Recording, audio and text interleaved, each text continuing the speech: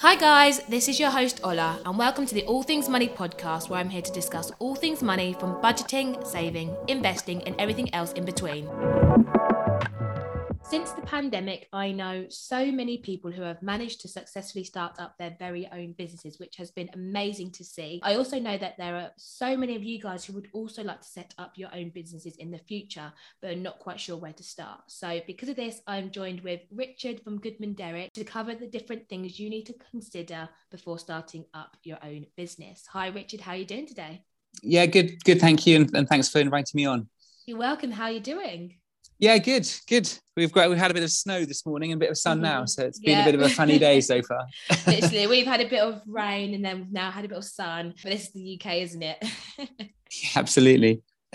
So please introduce yourself to everyone listening. Yeah, I'm a corporate partner at Goodman Derrick, which is a law firm based in the city of London. I specialise in advising companies right from startup all the way through their life cycle, so through their growth and funding rounds, and then all the way through to exits, hopefully, or listings, and all the way through. So good, gives a range of experience and range of issues that crop up on a daily basis. Brilliant. Well, like I said in the introduction, I feel like there's so many people that want to set up their own businesses. And I feel like when it comes to setting up a business, some people assume because they haven't got a business management degree, well, some people think because they haven't got a business management degree, they don't know where to start. Can they even start one? They think they're rubbish at maths, so that's a hindrance. But I feel like that's not actually the case. And I think it's really important to kind of delve into, different business structures and how people can kind of navigate the whole world of business. I mean, I did business management degree, but I know loads of other people didn't. So Richard, let's start with the basics. So before starting up a business, what are the different business structures that exist within the UK? Would you please be able to explain the different types?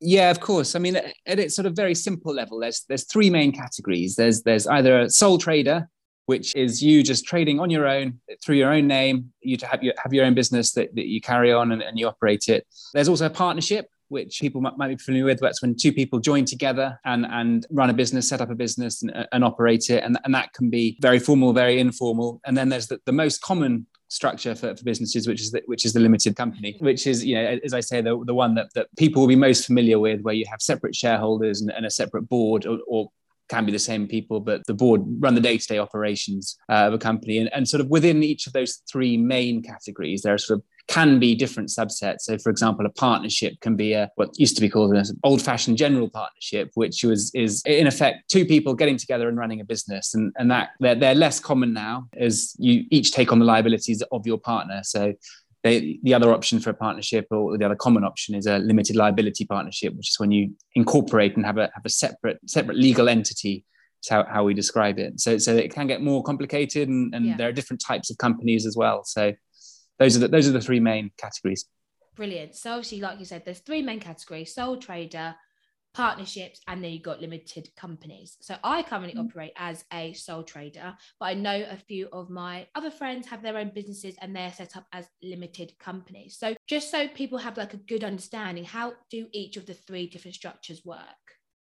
Yeah, so as we touched upon, a sole trader, as you say, is you trading in your own name. You have a business name, you might have registered names, you might have creating stuff or selling stuff. And that's in effect, it's very simple. It's you doing your business. There's no separate legal entity. So the main point to note in relation to that is that any liabilities that accrue will be your personal liabilities. So it's in effect a bit like giving a personal guarantee for everything that the business does. And for that reason, it's good for sort of low risk businesses that, you're not taking massive flyers with your house, for example, on the line.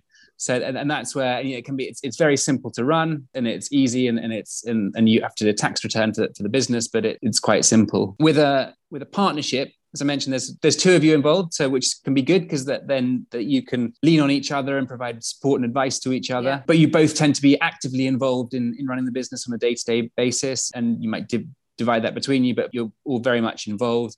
Profits from the partnership tend to be distributed out to you at the end of the year or through the year as they arise. And then a private limited company, as I mentioned, that's the most common form of company, and that's where you have separate shareholders and separate directors who run the business day to day.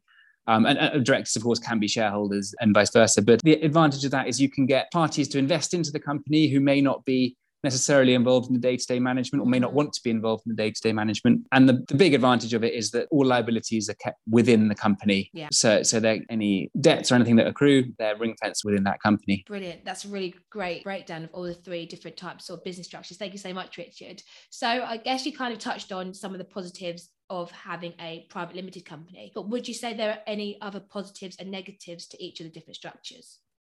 I mean, it very much depends on what the business is doing, and it's almost you almost want to start at the end and say, what am I trying to achieve from this business? Where can I see it going? If you're setting up a business from that you think might need some funding, or or you want to sell in 2 or 3 years' time, a very short time scale, or you may want to grow organically, then it depends.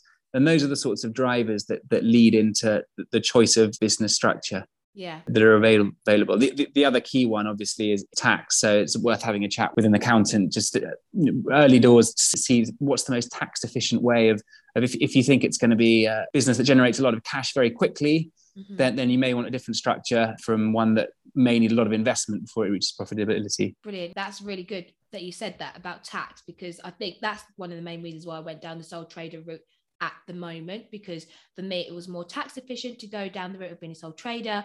But again, if you are a business that generates a lot more money, then you may want to go down the private limited company route. So that's definitely one thing to consider. Also, like you said, liability. So obviously with me being a sole trader, I am liable for all my assets and all my debts. And then obviously it's slightly different when you're a private limited company. Like Richard said, you're kind of ring fenced with debts being, with responsibility of the company. So that's definitely something to consider if you're looking to kind of set up your own business. Like Richard said as well, it's kind of like, where do you want the business to end up? Like, how do you see the business growing? Do you want it just to be this one-man band the whole time? Do you want to have a whole board of directors? So there's loads of things to consider, isn't there? Yeah, absolutely. And I think it's worth noting that I've sort of said advantages and disadvantages for certainly between the private company or the partnership, but there are always ways that you can, if for example you want support in a private company environment, as you say, there are always people who are willing to give that advice, and non-executive directors, and there's a load of help out there. So it doesn't mean that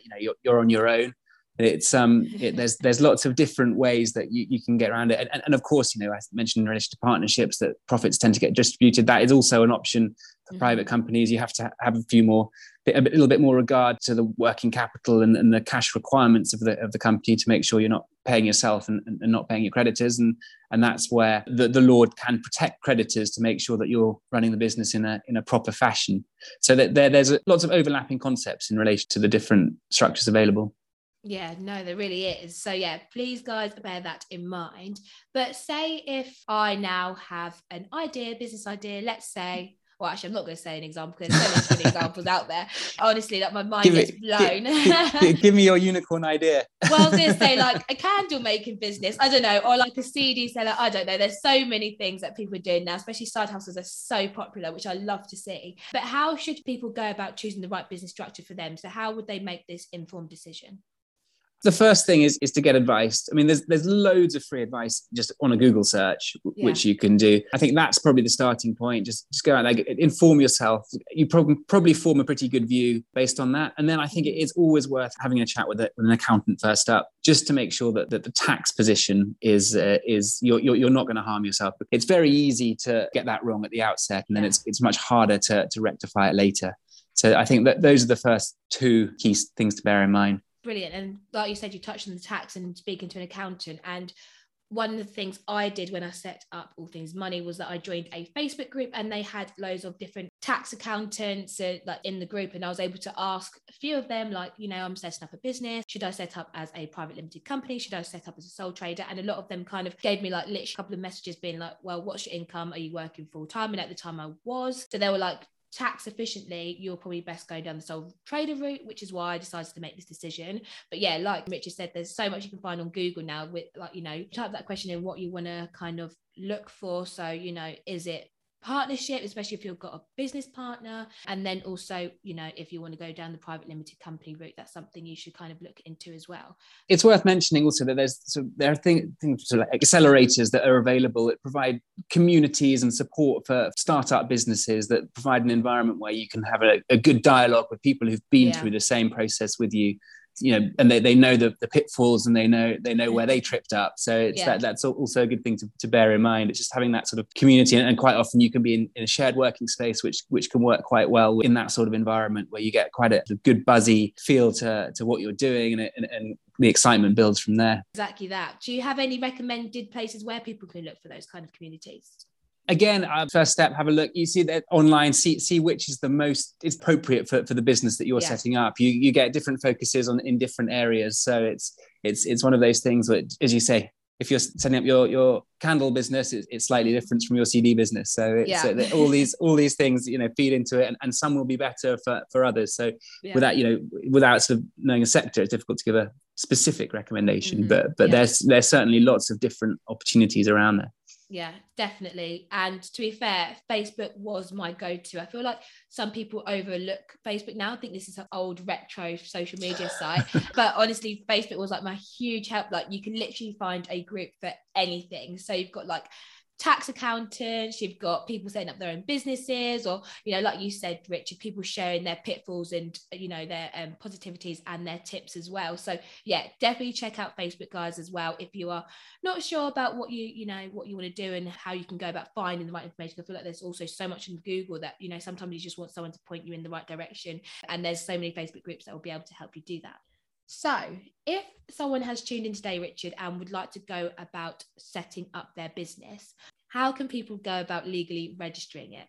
Legally registering a business or incorporating a company is, in the UK, luckily, extremely easy. It can be done very quickly and very cheaply. You go onto a website, which Companies House is the government body that's responsible for registering all corporate entities, and there's a register on there, so you can search for any company that's registered and any director of any company, and it's simply a matter of filling in the details online. And I think the fee is £12 at the moment if you do it online, and you can get a very simple company very quickly on the same day. If you want a slightly more bespoke service, then you're talking a few £100s, but again, it's in the grander scheme of things, it's pretty cheap and pretty quick.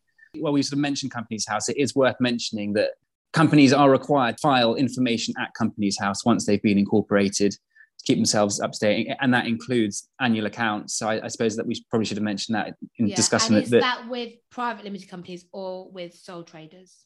That's with private companies, not sole traders, but an incorporated partnership, so a limited liability partnership, also has to file accounts. So that's something to bear in mind, and also other sort of certain triggers require you to make a filing, such as allotting shares or changing a director and those sorts of things. There are certain different things where you have to notify Companies House. Yeah, no, thank you for that, because I feel like with private limited companies, there's obviously a lot more responsibility that goes into it. Like you said, filing accounts, being responsible for the shareholders. So there's a lot to consider when setting up a private limited company. So if you are going to go down that route, that probably isn't a decision you should make lightly. I think you should definitely seek advice before going down that route. Whereas I feel like a sole trader is probably less intense. Would you say, Richard? Yeah, absolutely. I mean, the beauty of a sole trader is you can literally wake up one morning with your great idea and start doing it. That was me. Yeah, exactly. And it works, and you're immediately focused on 100% on the business and growing it and gaining clients or customers, and that is the real advantage of it, that you can crack on, and is it cuts out a little bit of the compliance that's required and the formality that's required where you have an incorporated company. Yeah, no, exactly that. Thank you for sharing that, Richard, because I feel like that was probably another reason why I decided to go down the sole trader route. And also all the other finances associated with being a private limited company, that's something you also need to bear in mind, and you probably will need an accountant for that. Whereas I feel like sole traders, something you can manage most of it yourself. But so again, that's another consideration. Yeah, absolutely. And as I said, if you incorporated a company, you will need an accountant at the very least to prepare those annual accounts that need to be filed, and deal with your correspondence with the tax man as well. Oh, all those fun things. Exactly. Oh, brilliant. And so if people are looking to pick either of these three different routes, is there any formal legalities that they should also consider before picking one of these three routes? No, I mean that it's as I mentioned, the UK is a pretty good place to start a company. It's easier if you incorporate your company, you'll get a letter from HMRC saying don't forget to register with us, and you'll have to pay your corporation tax in about a year's. So once you're sort of in that, those formalities tend to follow. It's just I guess mostly a matter of making sure that you deal with them and don't bury your head in the sand about these things, because accounts, you'll get a reminder from Companies House, but you may not then, that's not quite the moment to then go and talk to your accountant and say, quick, I need to do my accounts, because they'll need a load of information from you and what's happened over the past year. So it's trying to keep on top of those things right at the outset. No, brilliant. Thank you so much for sharing that. So thank you so much for all the information you shared in today's episode, Richard. But before we wrap up, what would be your top tips for those considering starting their very own business? Yeah, well, this is where I'm going to come over all boring and lawyerly. There are a few points. I mean, it's difficult. When you're starting up a company or a business, it's exciting, and you really need to and should be focusing on growing that business and gaining customers and contacts and developing the product or the business or whatever it is. But there's a few things that really make a difference to the valuation down the line of the business, and can really harm the valuation if you don't get sorted at the outset. And they're very, very easy to get right at the outset, and can be quite difficult and expensive to rectify later on. So the sorts of things I'm thinking about is making sure that the right person owns the shares in the right proportions. That you said, that's easily done, at the outset when the company isn't worth very much. But once you have to transfer shares between shareholders or somehow get rid of shares once they shouldn't own them, once the company's worth something, that becomes harder. When we're talking about sort of equity holdings or shareholdings, make sure that if you do give up equity to incentivize someone, or maybe to a contractor who's bashing your door down and will accept equity, make sure there's a way of getting that equity back. If it's an employee, for example, who leaves, that can be very difficult, and they're in a very strong bargaining position to get those shares back off them if that's what you think you've agreed. So documenting that properly right at the outset is key. Another one that you'd think is really obvious, but we constantly come across when we're dealing with funding rounds or exits, is that make sure that the assets of the business are all held by the entity that operates the business, or the company, especially in relation to IP. And if anyone's creating IP, you want a written agreement with them saying that IP belongs to the company. Okay. And this comes up all the time, is that an employee might have created the company, or a contractor might have created a company, and just as you think you're about to have your big payday, sell your business, you've had years and years of hard work, and you don't want to get to the point where you've got to run off to an employee from several years ago or a contractor, and they say, oh, this is worth something now, I'm going to charge you some more money to get it where it needs to be. So that's a common one. I guess the insurance provisions is one to bear in mind. Make sure you've got adequate cover for whatever it is you're doing. Yeah. And then your employees, or if once you get to the point of having employees, make sure you've got written agreements in place, and think about things like restrictive covenants, so that they can't run off with all your clients, if they leave, those sorts of things, notwithstanding the fact that it's a requirement to have terms of their employment written down. So making sure you're complying. And then I think, last but not least, some sort of agreement with your key customers and any key suppliers. Make sure that they're written down, and what terms they're operating on, and hopefully you've got them on good terms and good deals that last a long time to bring in your recurring revenue. Oh, those were such good tips, Richard. Thank you so much. Thank you so much for sharing them. And I feel like especially when it comes to IP, that's really, really important one. I feel like intellectual property, guys, if you don't know that, that's basically the protection of like trademarking. It's the idea. It's the or if it's a tech business, it's the software and or whatever it is. It's the idea behind the business and making sure you have that. So intellectual property, as you say. Yeah. So that's really important. Also, I'm glad you've touched on it. Insurance and contracts. So I'm currently in the process. I've been quite naughty. I haven't actually set up any insurance at the moment, but I am in the process of doing so. But it is really important, especially if you're maybe working outside, or you're working with equipment where there's like you need public liability insurance, or if you need indemnity. There's all sorts, isn't there, with that? Yeah, employer's liability. If you've got any employees, you know, it's a requirement that you have that. And as you say, public liability is quite often a requirement depending on what activities you're doing. So, as you say, pretty key because it protects the business. Yeah, exactly that. So I'll leave some links for some recommended business insurers in the podcast description, because I know that'll be really handy for a few people. And then also when it comes to drawing up contracts, that's another one that I have severely learned the importance of, especially early on. I've heard like all these horror stories that, you know, someone didn't write something in the contract, which meant they then didn't get paid, or, you know, someone took an idea, or, you know, there's been so much that can happen without a contract. So I'm really glad you touched on that. How can people go about drawing up their own contracts? I mean, depending on the nature of it, if it's a simple terms and conditions, you know, there are things out there that you can see, or speak to a lawyer and see what they can put in place for you.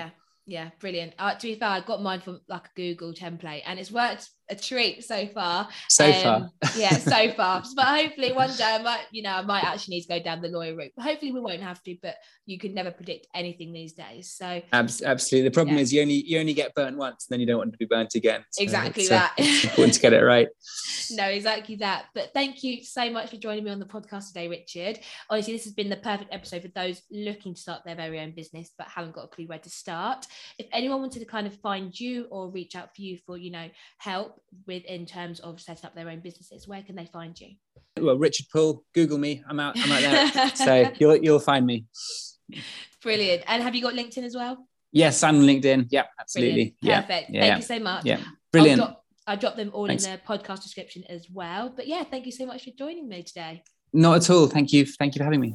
Thank you guys for listening to this week's episode of the All Things Money podcast. For more All Things Money, make sure you follow us on social media, subscribe to the podcast, and make sure you tune back in next week.